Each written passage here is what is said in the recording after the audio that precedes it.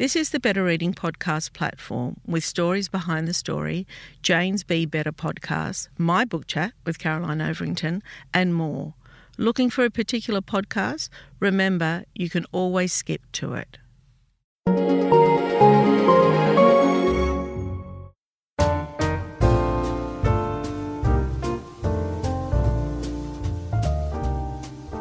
Welcome to the Better Reading Podcast, Stories Behind the Story, brought to you by Belinda Audio. Listen to Belinda audiobooks, anywhere, everywhere. Hi, this is Cheryl Arkle from the Better Reading Podcast, Stories Behind the Story. We talk to authors about how they came to tell us their story. Imran Mahmood, welcome to Better Reading. Thank you for having me. I'm delighted. Yeah. So Imran's in London and I'm in Sydney, as you all know. He's a British writer and a criminal defence barrister with over 20 years' experience in the British Crown Court and Court of Appeal. His first novel, You Don't Know Me, was adapted for television by the BBC. His latest novel, I Know What I Saw, is another gripping psychological thriller. Now tell me, has the BBC gone to air yet? Because I looked for it. No. It's not gone to air yet. They've just finished shooting it. I think they're in post-production, which, I don't really know much about. No. But I think it involves them putting it all together and making sure, the sound is in the right place and the dialogue is working and all of that. So they're doing all of that. And then they're hoping to screen it somewhere in the new year, I think. But nobody really knows. This is what I've discovered from the director.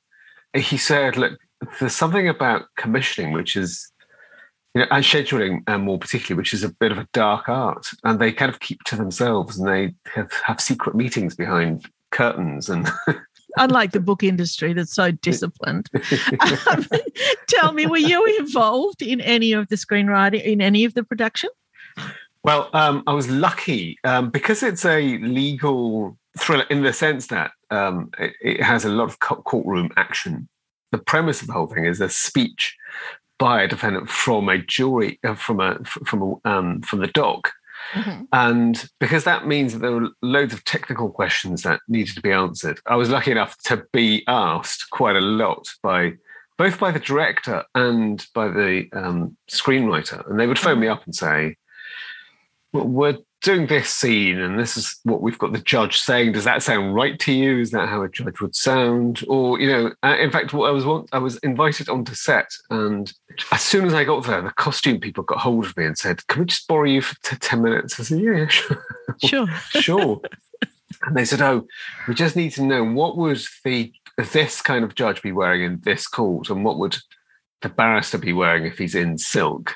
And is this the right kind of gown? And all of these questions. So I was involved, and I was lucky to be involved and glad to be involved. Yeah, I'm thrilled about it. Yeah. So are you still working? I mean, I know you're writing books, but are you doing both jobs? Yeah. In fact, I've got a case later on this afternoon. Yeah. I've had to be in full-time practice and kind of in full-time writing at the same time. So I haven't yet transitioned one from the other. I'm not even sure that I want to, because I think doing criminal trials, I think that kind of helps with the writing. Yeah, definitely. First-hand experience. I can take some of the stories and kind of feed them into the plots. Yeah. A friend of mine, Richard McHugh, he's an Australian author and he's also a barrister or a QC. I don't know if it's the same thing over there.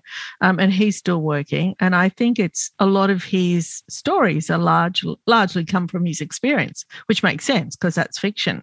But there is an Australian writer called Elliot Perlman, who you might have heard of, and he stopped practicing and now writes full time. So I guess, it's a mix. But I often wonder if it's left brain, right brain. Yeah, there's definitely something in that. But the only thing I'd say about that is if you're practicing in criminal law and you're doing jury trials, there's quite a bit of both involved. Certainly for me, because when I get to the stage where I am, and I only defend, but when I get to the stage where I'm doing these speeches or where I'm kind of presenting the case theory through the questions, then I try and do it in the form of in the form of story, because story has the advantage of being able to stick in their mind. And so, people don't remember facts, and they certainly don't remember lists of facts. But if you can tell them a story and weave them all in together, then they tend to be able to remember them. And a judge once said to me, in fact, what he said was, it's no good if the jury can't hear what you're saying. And kind of the extension of that is, it's no good if the jury can't remember what you're saying, because then, you may as well be talking into the air. So there's always been a bit of storytelling involved. And a bit of fiction, I imagine. Almost no fiction. That's I'm having a go. Well, in fact, you can put a bit of fiction in as long as the fiction is an example. Yeah.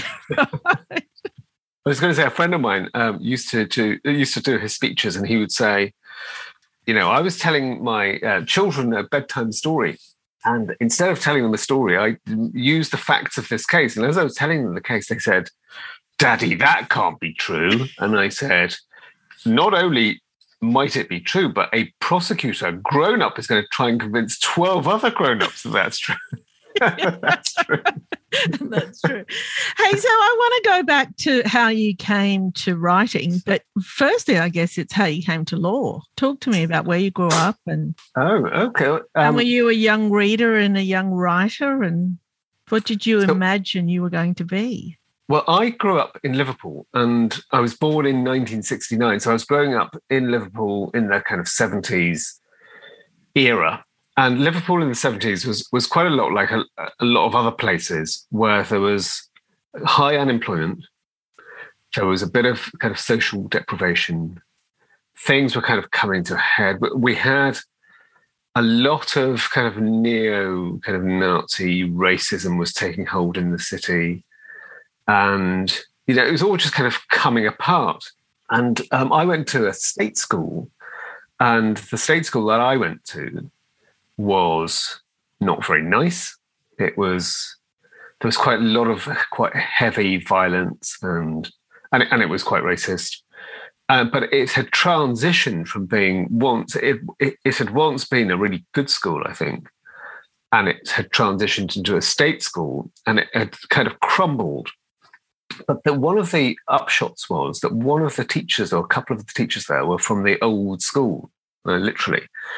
And one of the guys was, I think he was an aristocrat, because he would turn up with his if you can just imagine a pretty violent boys' school, with kind of filled with skinheads, really, and vandalism, and they were setting fire to building.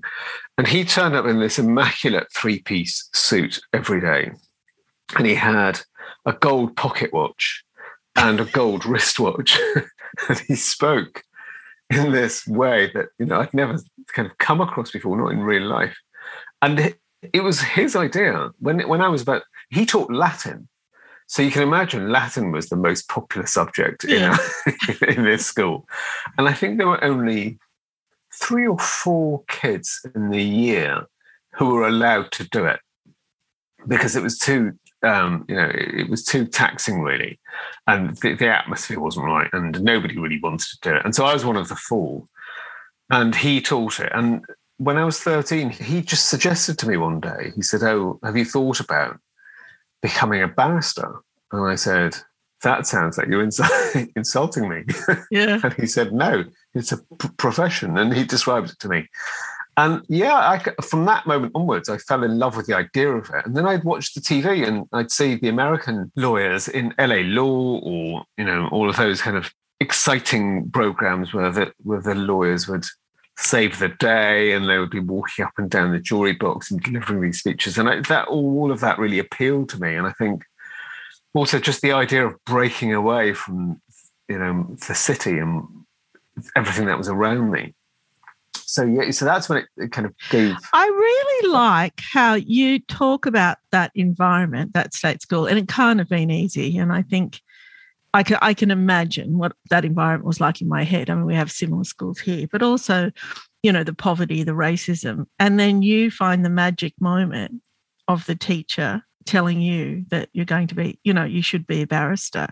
I like that. I like that positivity, Yeah, I mean, I'm not sure whether I can claim it as positivity or whether it was, in fact, a way of shutting everything else out, because there were days that we couldn't be allowed onto. There were of the kind of Asian. I say Asian, but I mean basically Pakistani children. Yes. There were 6 of us, and one of them was my brother, and another one was a cousin.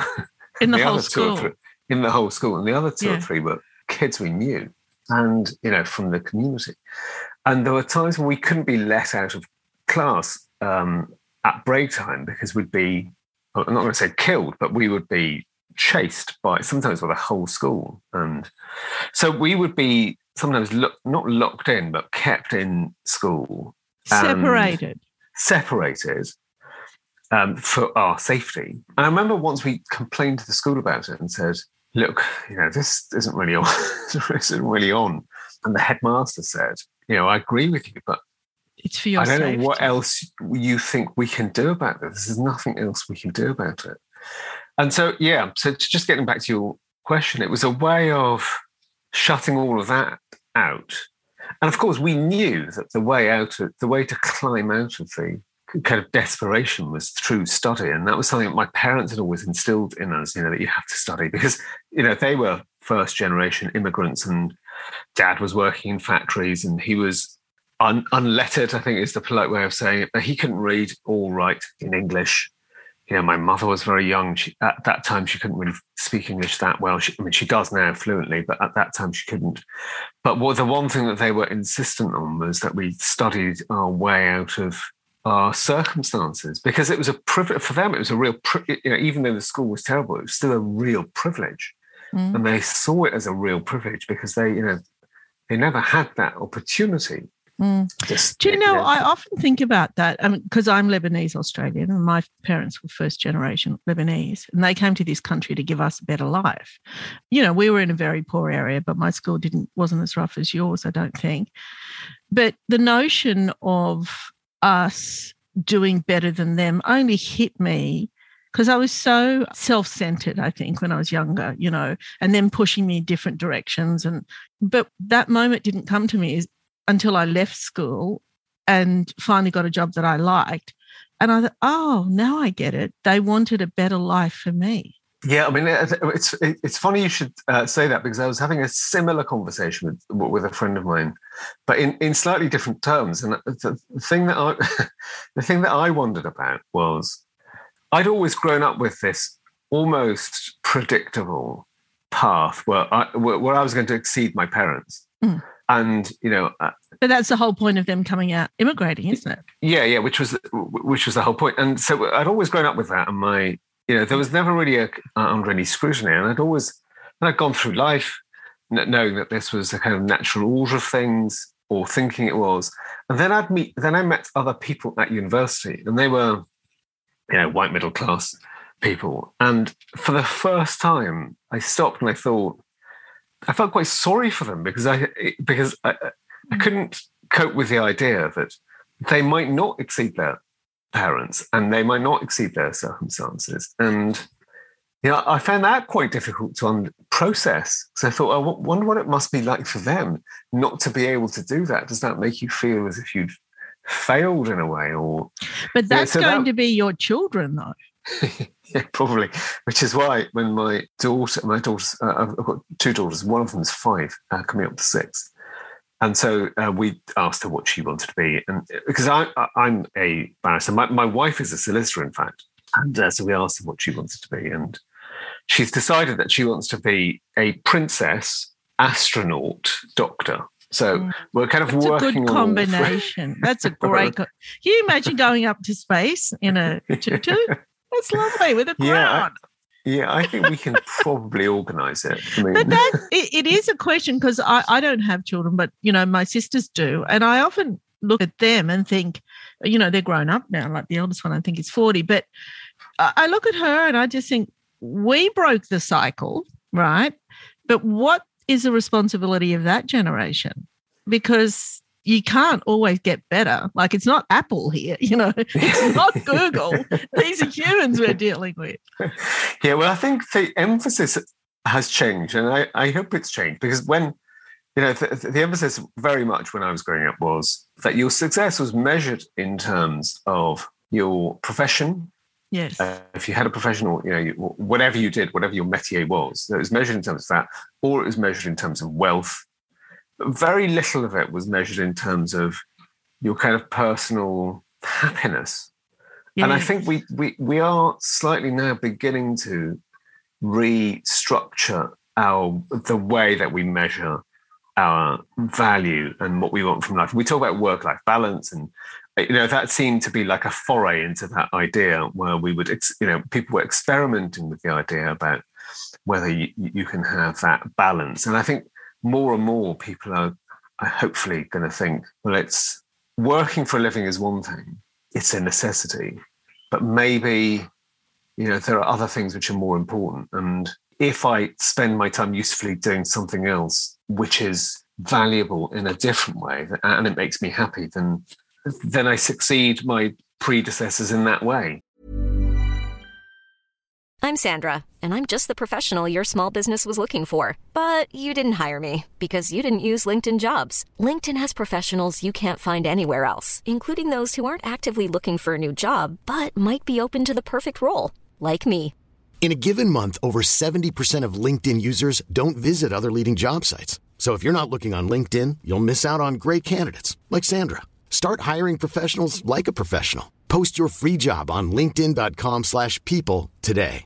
Imagine the softest sheets you've ever felt. Now imagine them getting even softer over time. That's what you'll feel with Boll & Branch's organic cotton sheets. In a recent customer survey, 96% replied that Boll & Branch sheets get softer with every wash. Start getting your best night's sleep in these sheets that get softer and softer for years to come. Try their sheets with a 30-night guarantee. Plus, get 15% off your first order at bollandbranch.com. Code BUTTERY. Exclusions apply. See site for details.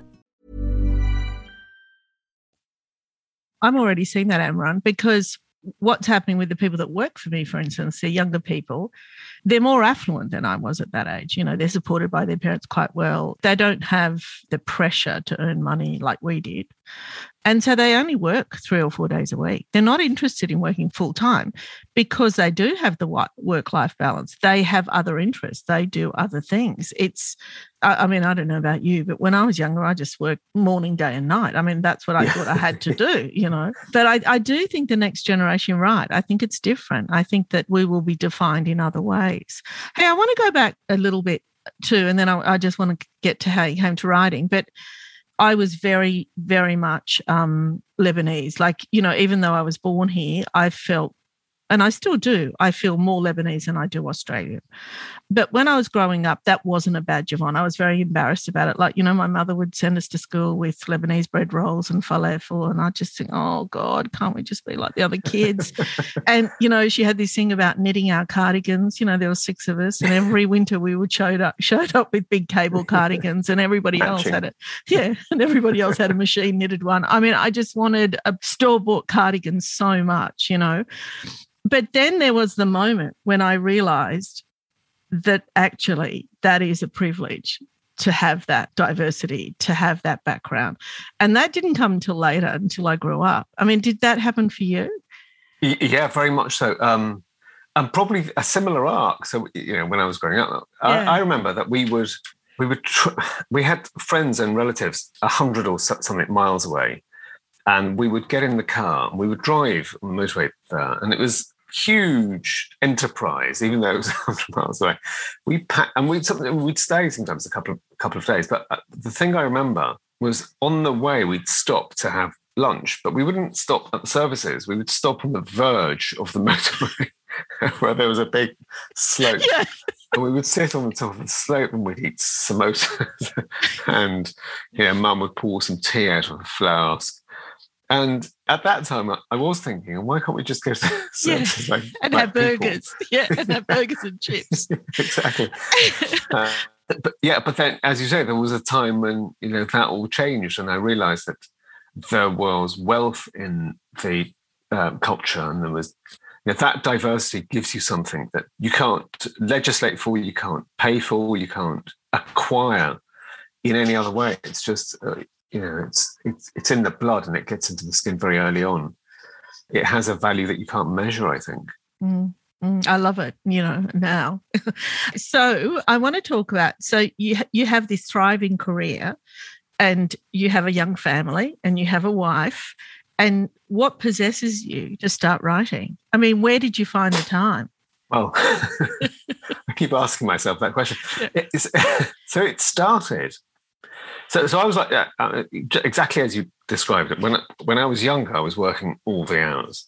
Yeah. And I would sometimes leave Chambers at 11 o'clock at night or midnight and think nothing of it. And I would go in at weekends and think nothing of it. And if I didn't go in at the weekend, it felt wrong. I felt as if I was kind of skiving off. And so kind of life kind of travelled on, and it all slightly changed when I got married, because my wife was working in a 9-to-5 job and she did not understand this idea of me working till 11 o'clock.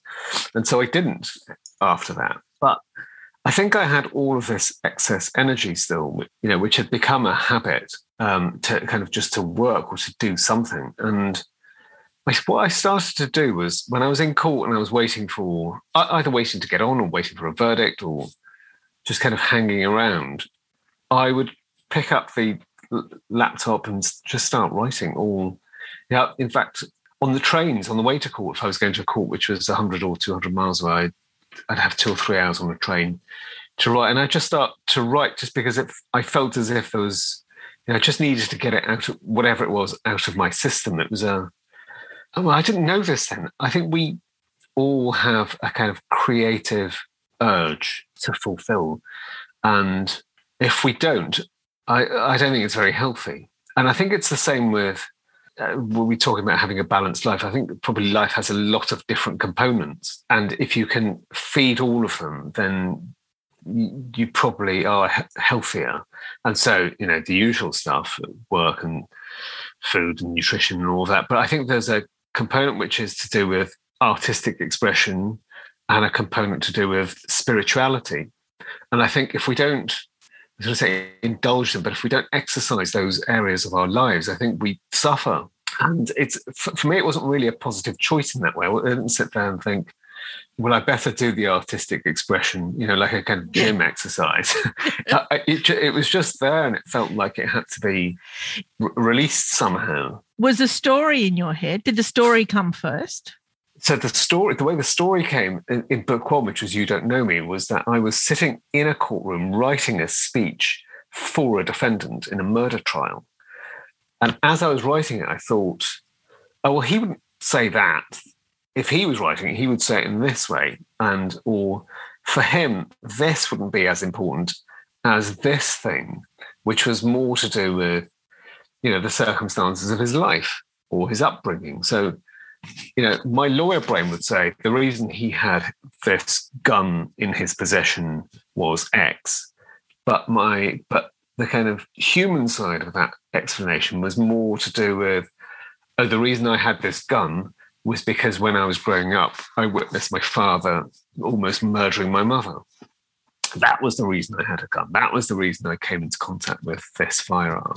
And the reason that happened was because these were our circumstances, or my father was a crack addict, or whatever the thing was. And I thought, I wonder what that story would sound like if the defendant himself had to do the speech, so that I wasn't there as the bridge between him and the jury. It was he was speaking directly to them. And so that's why You Don't Know Me is that thing. It's a speech that he's done. And that's how that was born. It was a simple act of kind of. When did you know it was a book? When did you think, oh, well, now I've got to navigate the world of getting published? I mean, at what point did that happen? So what I did was, I think it kind of felt like it wrote itself. I finished it in probably 6 months. And then I sent it off. I'd once written a book a couple of years before that. And I'd sent it off and I'd sent it off to 5 agents, and I had no interest from anyone. And so I'd kind of given up at that point, any aspirations of writing anything. And then when I sent this off to 5 agents, I got 5 replies. Oh, wow. And they were all saying, yeah, can we see the rest of it? So I think at that point I knew I was onto something. But Just a then little something. It was, well... 5 agents, just something little. Yeah. Well, the funny thing about it was the first agent I met said, really like this, but we're going to have to change all of it. And I said, what do you mean all of it? And he said, yeah, no, we are going to have to change all of it. Yeah. And I said, do you mean all of it? And he went, yeah, all of it. Yeah. But the second agent I saw said, you really like it. And I said, so how much of it do you need to change? And she said, what? And I said, what, 50%? She said, all of it? And she went, no, we don't need to change any of it. Yeah. I went, really? Okay, you're hired. I wonder what the first agent saw. Well, obviously he saw didn't like the story, but maybe liked the writing. I think that's what it was. I think he liked the concept of it, which was right. Yeah, got it. Kind of new, Yes. Because it hadn't been done before, this kind of speech. But I think they were more literary agents, and I hadn't really probably researched it well enough. Yeah. And did you know you were writing genre fiction then? Did you know that you were probably writing crime? No. No. I think the time I realised was when it was punted off to the publishers, and the publishers all came back and said, oh, we don't really know where to place this. And my agent phoned me and said, oh, this is what they're saying. And I said, well, isn't the answer to that bookshops? Aren't they going to place it with bookshops? She said, no, they don't know where to place it. And I said, I don't really know what you mean. Mm. And she said, is it true crime? Is it crime? Is it? And I said, does that matter? She went, oh, yeah, hugely. I said, why? Because my experience of it was as a reader, and I would go into a bookshop and, one day I would buy Donna Tartt and read A Secret History. And the next day I would buy, the number one ladies detective agency, which was Cozy Crime. But I never thought, oh, let me buy some cozy crime today. I just thought, I quite like the sound of this.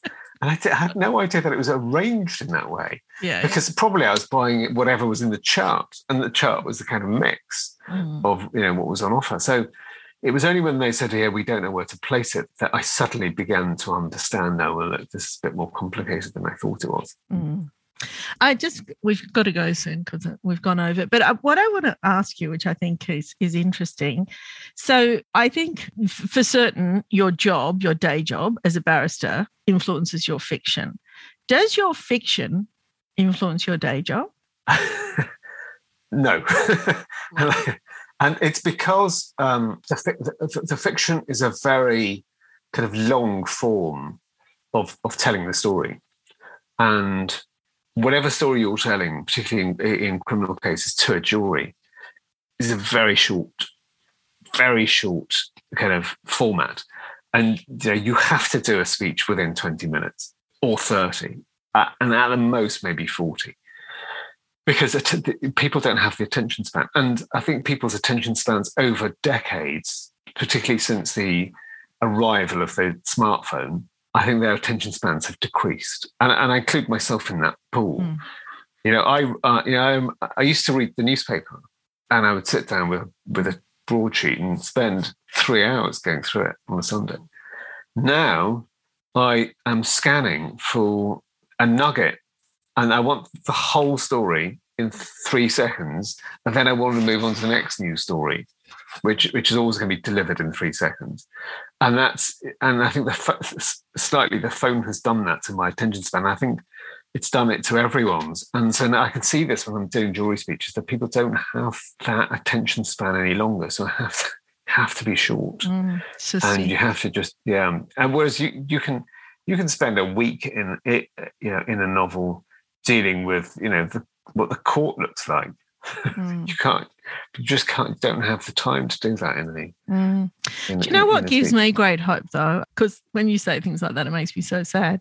But people are still reading, and they're still reading long form, and particularly in this pandemic. I'm sure it's the same in the UK, but in Australia, people have really taken to books. There are different formats now. People are listening to audio, which I quite love as well, but they are back to long form. So they can have that span when they want to, Yeah, well, I totally agree with you. So I think when it comes to news and information, the attention span's contracted. Yeah. But when it comes to entertainment, I think we've gone the other way, and I think our attention span has expanded, and it's become as you say, more people are reading and they're more discerning about what they're reading, and they're a bit more experimental about what they're reading, and they want things which are new.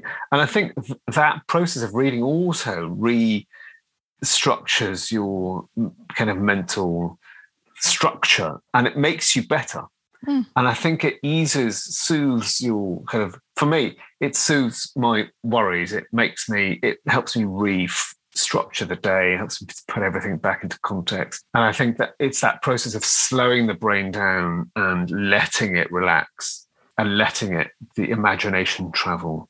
And, letting your brain do some of its own work rather than just sitting there and having stuff fed to you. And I think that's why reading has had a resurgence, because it's so necessary now to read for our health. I think we wouldn't be able to survive as well without it. No. All right. Well, we need you to keep writing so we can keep reading. Imran, thank you. Thank you so much for your time. Thank you very much. And thank you for having me. It's been really interesting and welcome diversion for me. Thanks, Sharon. Thank you.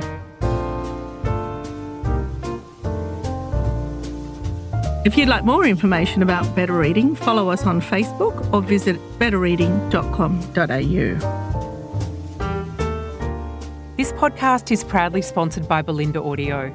Belinda audiobooks are available on CD and MP3 from online booksellers and bookshops everywhere, or you can download from Audible, Google Play or the iBook Store. We've also created our own app called BorrowBox that's available from both the App Store and Google Play. All you need to do to get it working is to download the app, join your local public library, and you'll gain access to the world's best collection of ebooks and e-audiobooks available for you to loan on your phone or your personal device. Belinda, we're here to enable you to escape, imagine, grow, and be inspired through the power of storytelling. Belinda Audiobooks. Anywhere, everywhere.